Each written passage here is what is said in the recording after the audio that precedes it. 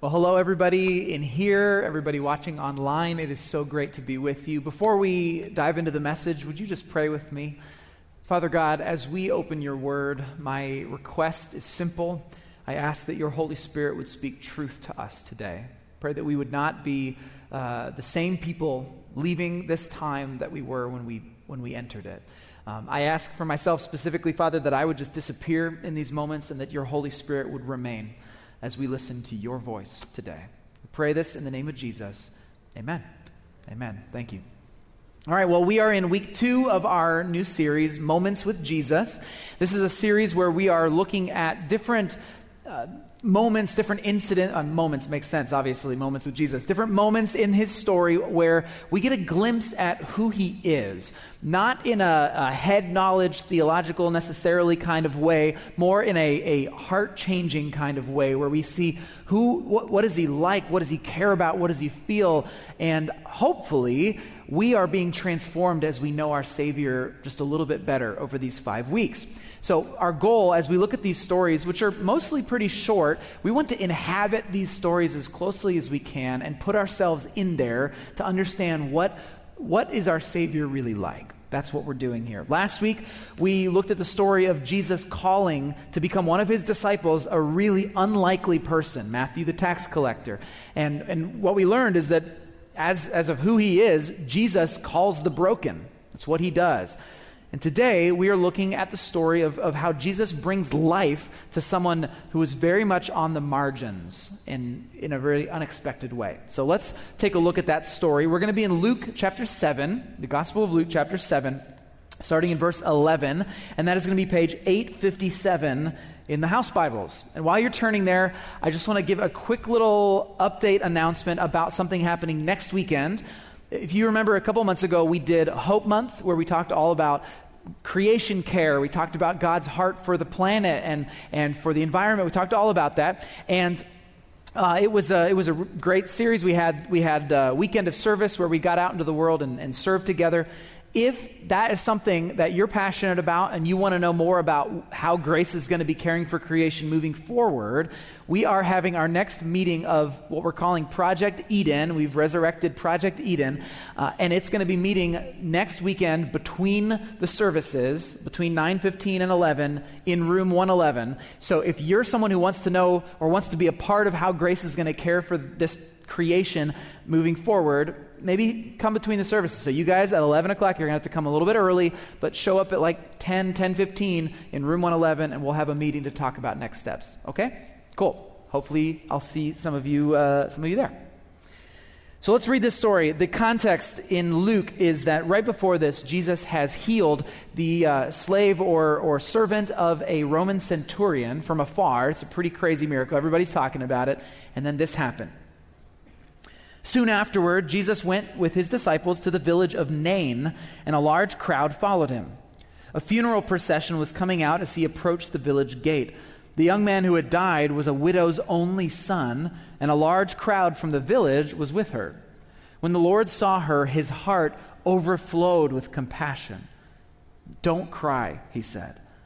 Then he walked over to the coffin and he touched it, and the bearers stopped. "Young man," he said, "I tell you, get up." Then the dead boy sat up and began to talk, and Jesus gave him back to his mother. Great fear swept the crowd, and they praised God, saying, "A mighty prophet has risen among us, and God has visited his people today." And the news about Jesus spread throughout Judea and the surrounding countryside. Okay, so it's a short little story, but I think it's an important one for us to dig into. So let's try to inhabit this story. A great place to start is to understand what is the world behind the text and what's the world of the text.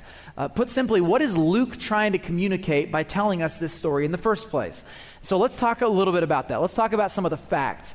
I want us to try to picture the scene a little bit. I think that will be helpful for us. So we'll start with this.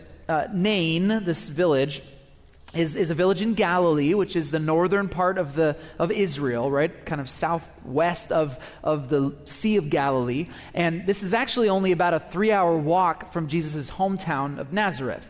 So Nain is on this hillside overlooking a valley, and then Nazareth is up on the next hillside over. And so presumably Jesus knew the area. He might have been here before. We don't know. But all we know is that Jesus is going around the area with this big crowd of people following him. And this woman, this widow, is leading this funeral procession with another big crowd of people. And they both happen to meet right outside the village gates of Nain. Okay, so that's what's happening here. Now, this son of hers was lying in the scripture says a coffin, but I don't want you to don't think like a casket, like a big box that we would think of today. Most likely, the coffin was more like a stretcher, like a wooden stretcher. The body was lying on top of it, wrapped in linens.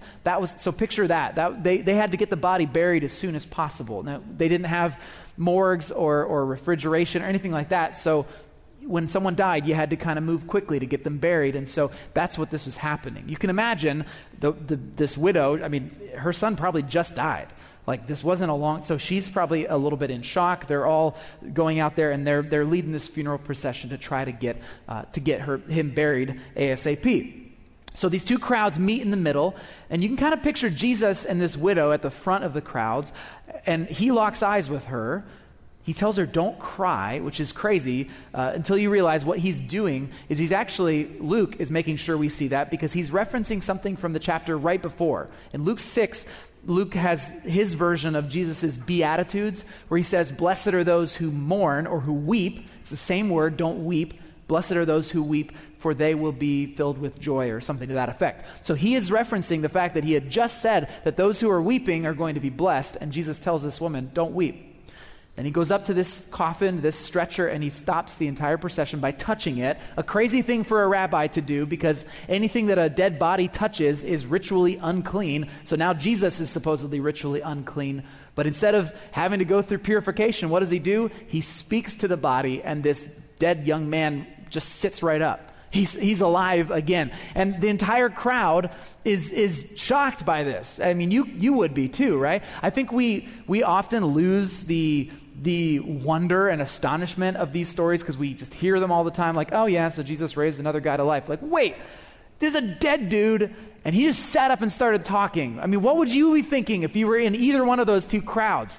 Like, either you knew the guy, or this is just, you've been following this rabbi and all of a sudden there's like zombies walking around, right? Except he's actually talking and he's alive. This is crazy. So I want us to not miss the fact that this is absolutely wild. In verse 16, Luke says that the crowd was filled with fear, and I talk about this a lot because I think it's important, but the word fear is phobos in Greek. Phobos, it means fear, yes. It also means awe or astonishment. So this crowd is filled with this word that could mean fear and terror. I'm sure somebody was probably terrified, like, what's happening here? And others were filled with this wonder and astonishment. And it's no wonder that they go right to praising God. They're just absolutely blown away that this new life has just come about. Now look at verse 16. Because in their praise of God, the passage says that the crowd says something that's a little, maybe it strikes us as a little bit weird. Maybe it will be weird for you. The crowd says, a mighty prophet has risen among us. Now, this is weird. If you think of a prophet the way that I think we often do, a prophet in the Bible usually is someone who speaks. Like their whole thing is that they speak the truth of God. They tell others what God is thinking, and they represent his thoughts and his voice to the world. That's what a prophet does. But Jesus here, he's barely said a few words. He's said 3 words. He hasn't said much. So what's this all about? Why are they thinking of him as a prophet when he's really doing an action and not speaking? Well, this is something that Luke wants us to pay attention to, because Luke, the author of this, he wants us to see that Jesus is actually standing in the tradition of some of the Old Testament prophets who came before, specifically Elijah and Elisha, who were prophets. They spoke the truth, but they also did incredible things with God's power through them. They healed people, they performed miracles, and guess what? They raised the dead. There's a specific story in 1 Kings that it's so obvious, the connection points here, that Luke is like, duh, obviously, this is what Elijah did. In 1 Kings, Elijah, the prophet, he meets this widow on the margins. He meets her at the gates of a small village. That sounds familiar. And he raises her dead only son to life. and he gives the son back to the widow, just like Jesus does. Super clear parallels between this story and that one. But Luke is making an additional point here. He's not just saying, yeah, Jesus is just like Elijah and Elisha. He's making an additional point, and here's why. If you look at the First Kings story, the Old Testament one, Elijah is healing this boy, bringing this boy back to life, but it's this whole dramatic scene. Elijah's like stretching his body over the dead boy 3 different times, and then he's praying to God, and I'm imagining there's lots of shouting going on. It's this whole scene, and it says this in 1 Kings 17. It says, "The Lord heard Elijah's prayer, and the life of the child returned, and he revived. Then Elijah brought him down from the upper room and gave him to his mother. 'Look,' he said, 'your son is alive.' And then the woman told Elijah, 'Now I know for sure that you are a man of God, and that the Lord truly speaks through you.'" That's the key right there. Now I know for sure that you are a man of God.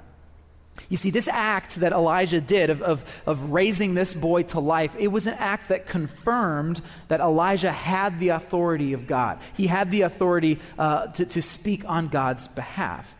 And this is the exact same thing that's happening in Luke. This is what's happening with Jesus. The fact that he rose this man to life is proof that God is with him. But don't miss this. Don't miss this. In the Old Testament story, like I said, Elijah, it's this whole big scene. Elijah's praying to God, and God answers his prayer. But what happens in Luke 7? Jesus just speaks to the body, and the body sits up. Do you know what that's trying to communicate to us? That Jesus has his own authority within him. He's not just a prophet, he's divine. God's authority is within him. In this story, Luke wants us to understand this pretty provocative idea that Jesus Christ has authority because he is the Son of God himself. That's a provocative idea. I love, he even puts in this little fact that the crowd says in verse 16, God has visited his people today. And I'm sure they meant like, oh yeah, God worked through this prophet, but now looking back, we see that they were telling the truth, like God actually did visit his people. This was Jesus in all of his authority as God himself. So, okay, that's the story. That's what Luke wants us to see and to understand about this. Jesus can heal because he's the Son of God. He has authority as a prophet, but one who truly is divine. That's what Luke's trying to get across. But this series is all about us connecting our hearts to the person of Jesus. And right now, as we just talk about all of that, it still kind of leaves Jesus a little bit distant, perhaps. Maybe even a bit cold, because we think of him in terms of this like God walking around. There are other aspects of this story that I think are going to help us move beyond our heads and right to our hearts, and that's what I want to focus on next. So let's go back, and I want to ask this question of the story. What did Jesus feel and think as all of this was happening? What was going through his mind and his heart as this whole incident was taking place? Well, the key to that is in verses 12 and 13. Take a look at that. In verses 12 and 13, Luke tells us that this young man who died was this widow's only son. This widow's only son. Now, that says a little bit to us because we can imagine, oh, how sad, that's a lot of grief. But to that culture, this would have been a really staggering blow for this woman. Not only was she dealing with grief, she'd lost her husband at some point, and now she'd lost her only son. Nobody wants to bury a child. Now she's got that grief, but way more than that, she's also now extremely vulnerable. Because this son, in that culture, was really the only one who was there to provide for her. Because he died, now she was exposed to predatory landowners that might want to try to steal her land. She had very little power. She now had the potential of going into poverty. She had no one to care for her if she got sick in her old age. Widows were marginalized back then. There's a reason that throughout Scripture, there's this constant call for justice. And what is it justice for? For orphans and for widows. Because both orphans and widows were on the margins of society and they were vulnerable. And so this woman is vulnerable. Yes, she's facing deep grief. She's probably in shock. If her son just died, she's probably in shock. She's also facing fear and worry and anxiety about the future as well. This is a desperate woman in a really desperate time. And when Jesus looks at her, when he locks eyes with her, well, look at verse 13. When the Lord saw her, his heart overflowed with compassion. With compassion. Now, this word, compassion, in Greek, it is a very ugly sounding word to English, to our ears, but it's probably one of my favorite Greek words. The word is splachnidzomai. Splachnidzomai. Isn't that just beautiful? Splachnidzomai. It sounds like you're hacking something up. Someone earlier said, sounds like German. It's just like a really beautiful language. So, splachnidzomai. The reason I love this word, the root of the word, splachna, in Greek, it literally means entrails, or like viscera, or intestines, or bowels. Like it's a very gory sounding word. It literally means your guts. And so splachnidzomai, as a way of feeling something, it's talking about a compassion that you feel in your guts. You feel it deep, it churns you up. This idea, compassion, it's different than pity. It's not pity. Jesus did not look at this woman and have pity for her, because pity is when you see someone in a desperate situation and you feel bad for them and you think, oh, what a shame. That's pity. That's not what Jesus felt. Jesus was moved in his guts by what he saw. He felt it. He was churned up inside by seeing this woman in such a desperate state. He felt empathy for her, not sympathy. Does that make sense? Now, I'm not a parent, but I have many friends who are, and so I can imagine, based on their experience, what I think this feels like. So parents out there, maybe you know what I'm talking about when I say splachnidzomai is what you feel when your kid comes home from school and tells you that they were bullied at school, or tells you that, or asks you, Mom, am I ugly? Like, what do you, can you imagine? You feel that so deeply, it churns you up. You're like in your guts. You maybe even feel kind of like a sour stomach. Like, no, you're not. What can I do to make you feel better? How can I let you know that it's going to get better? That's the feeling that I imagine Jesus had in this gut churning compassion that he felt for her. If your kid did that, you'd say, I want to take your pain for you, right? You don't want them to feel that anymore. And that's how Jesus felt for her. This woman who had already lost her husband, but now lost her only son. She was marginalized, she was vulnerable, and right when he laid eyes on her, Jesus was filled with deep compassion. But this isn't the only time, this is not the only time that this happens for Jesus. In fact, this word, splachnidzomai, shows up all over the New Testament. Jesus feels this for a lot of different people on the margins. For example, in Matthew 9, when he saw the crowds, he had compassion, splachnidzomai, for them because they were harassed and helpless like sheep without a shepherd. When Jesus saw the crowds, he's churned up inside. That's what he feels. Or Matthew 14, he went ashore, he saw a great crowd, and he had compassion for them, and he cured their sick. He sees people who are sick and dying and diseased, and his heart is moved. Or he said it himself in Mark 8, I have compassion, splachnidzomai, for the crowd, because they've been with me now for 3 days and have had nothing to eat. When we talk about the character of Jesus, I just want you to understand, he is not some aloof, impartial prophet just spouting wisdom from the mountaintop. Okay, he's not that. He's not just some divine holy man who's barely even wanting to be here. He's barely even on our plane of existence. That's not who we follow. No, Jesus is compassionate. He's moved. His heart beats for the people that he sees deeply. Again and again, his heart breaks when he sees people suffering. It's who he is. I'll boil it down for you. Jesus has compassion for the marginalized. Jesus has compassion for the marginalized. It is who he is. That is how his heart beats. He feels deeply. Which is why, after he raises this dead young man to life, you know what he doesn't do? He doesn't launch into some big sermon. He doesn't just go walking away to keep doing whatever he was on his way to do. No, what does he do?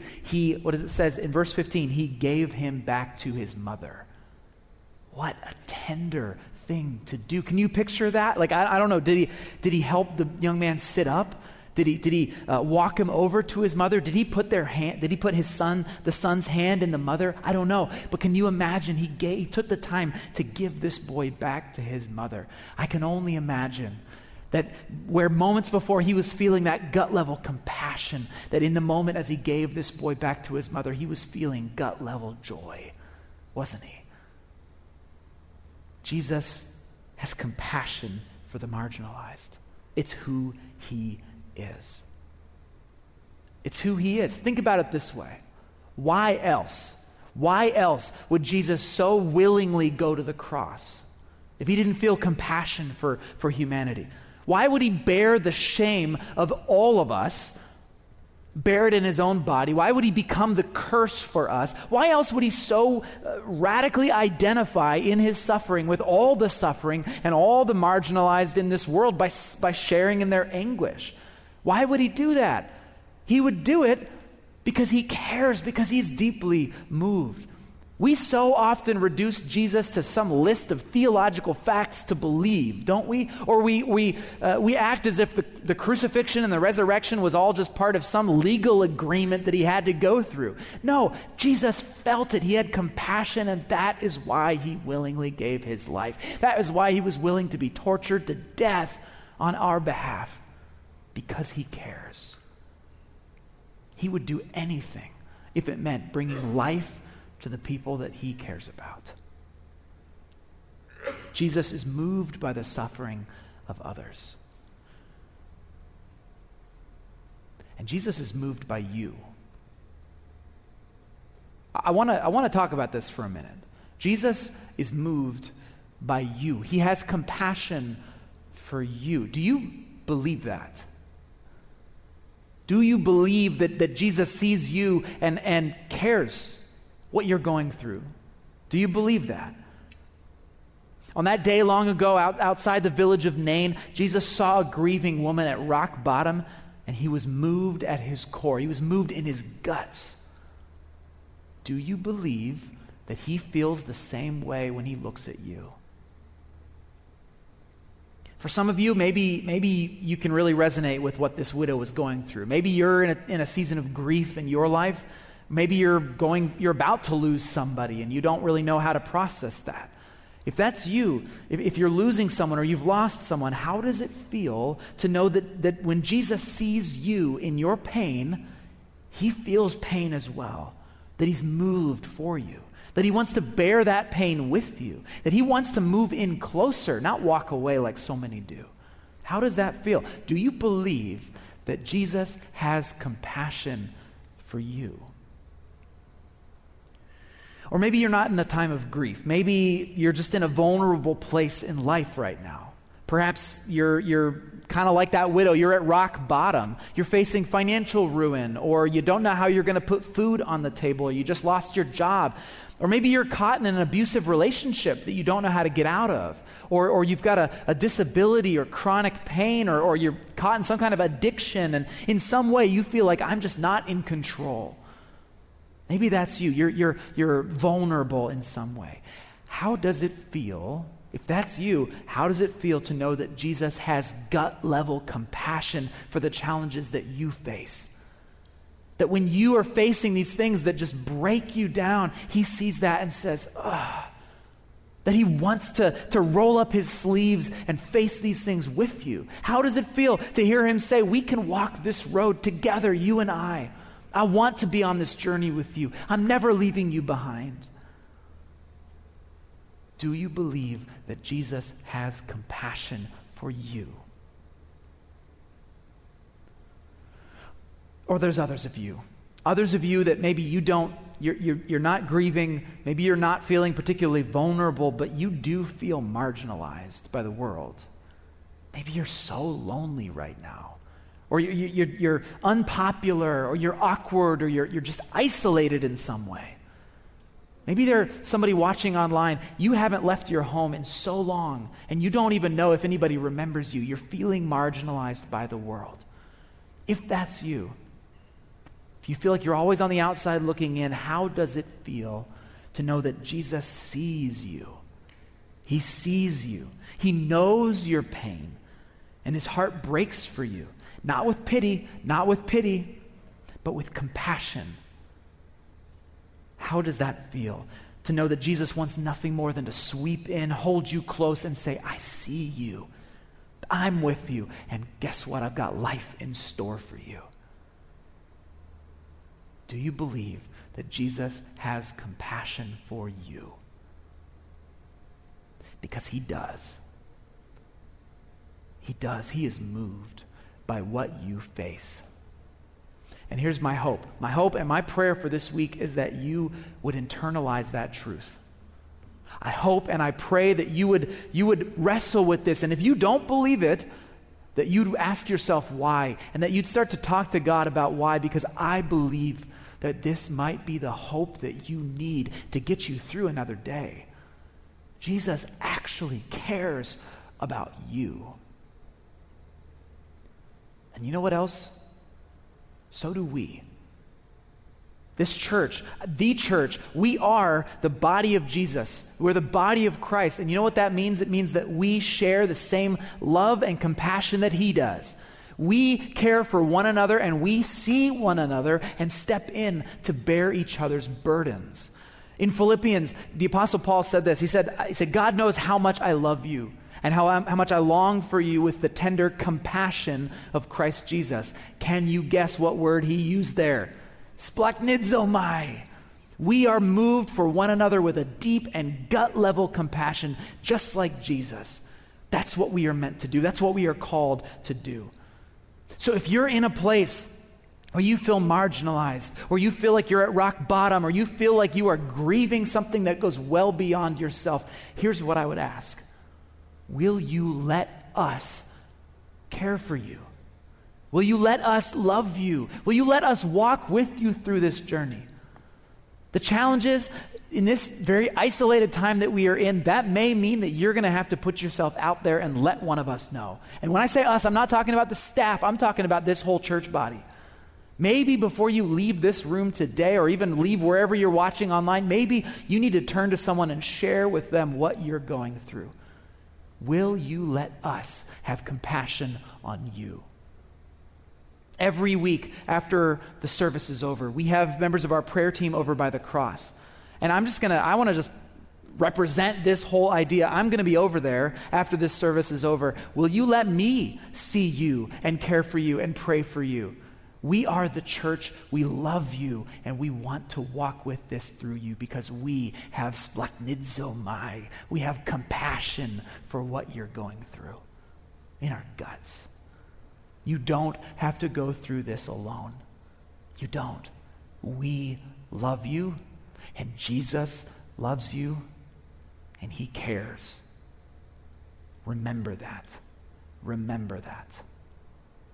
Remember it.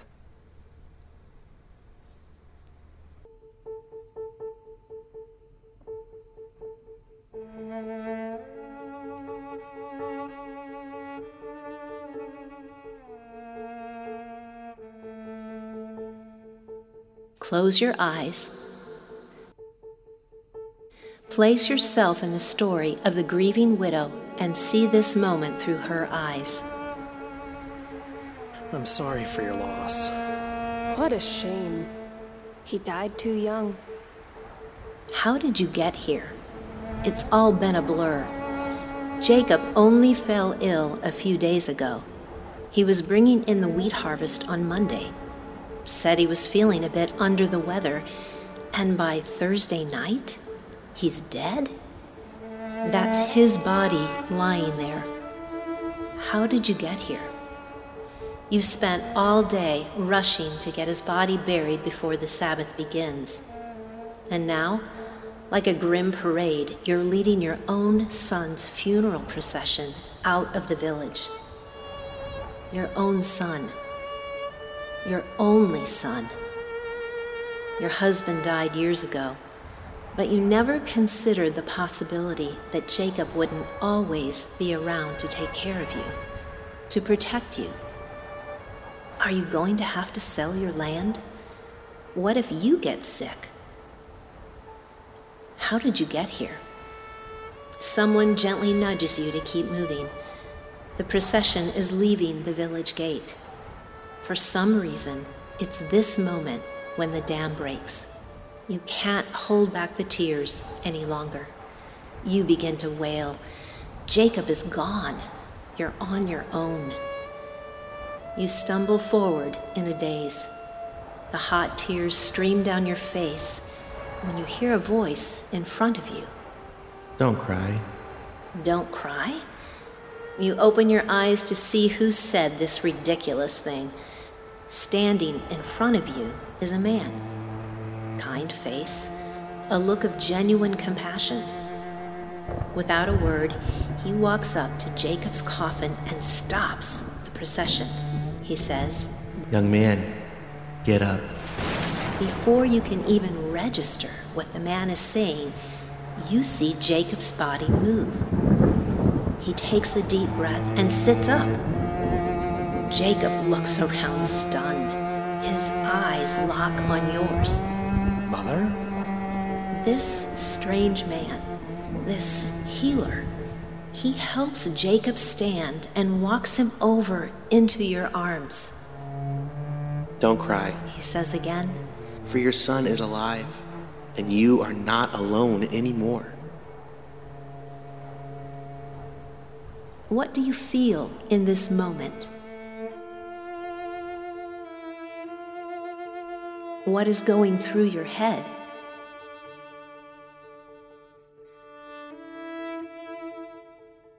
How have you felt alone and abandoned by this world?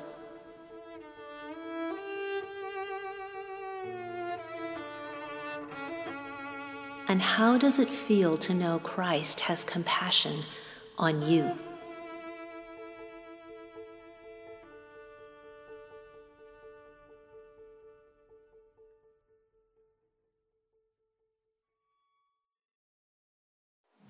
Thanks for watching, but don't stop there.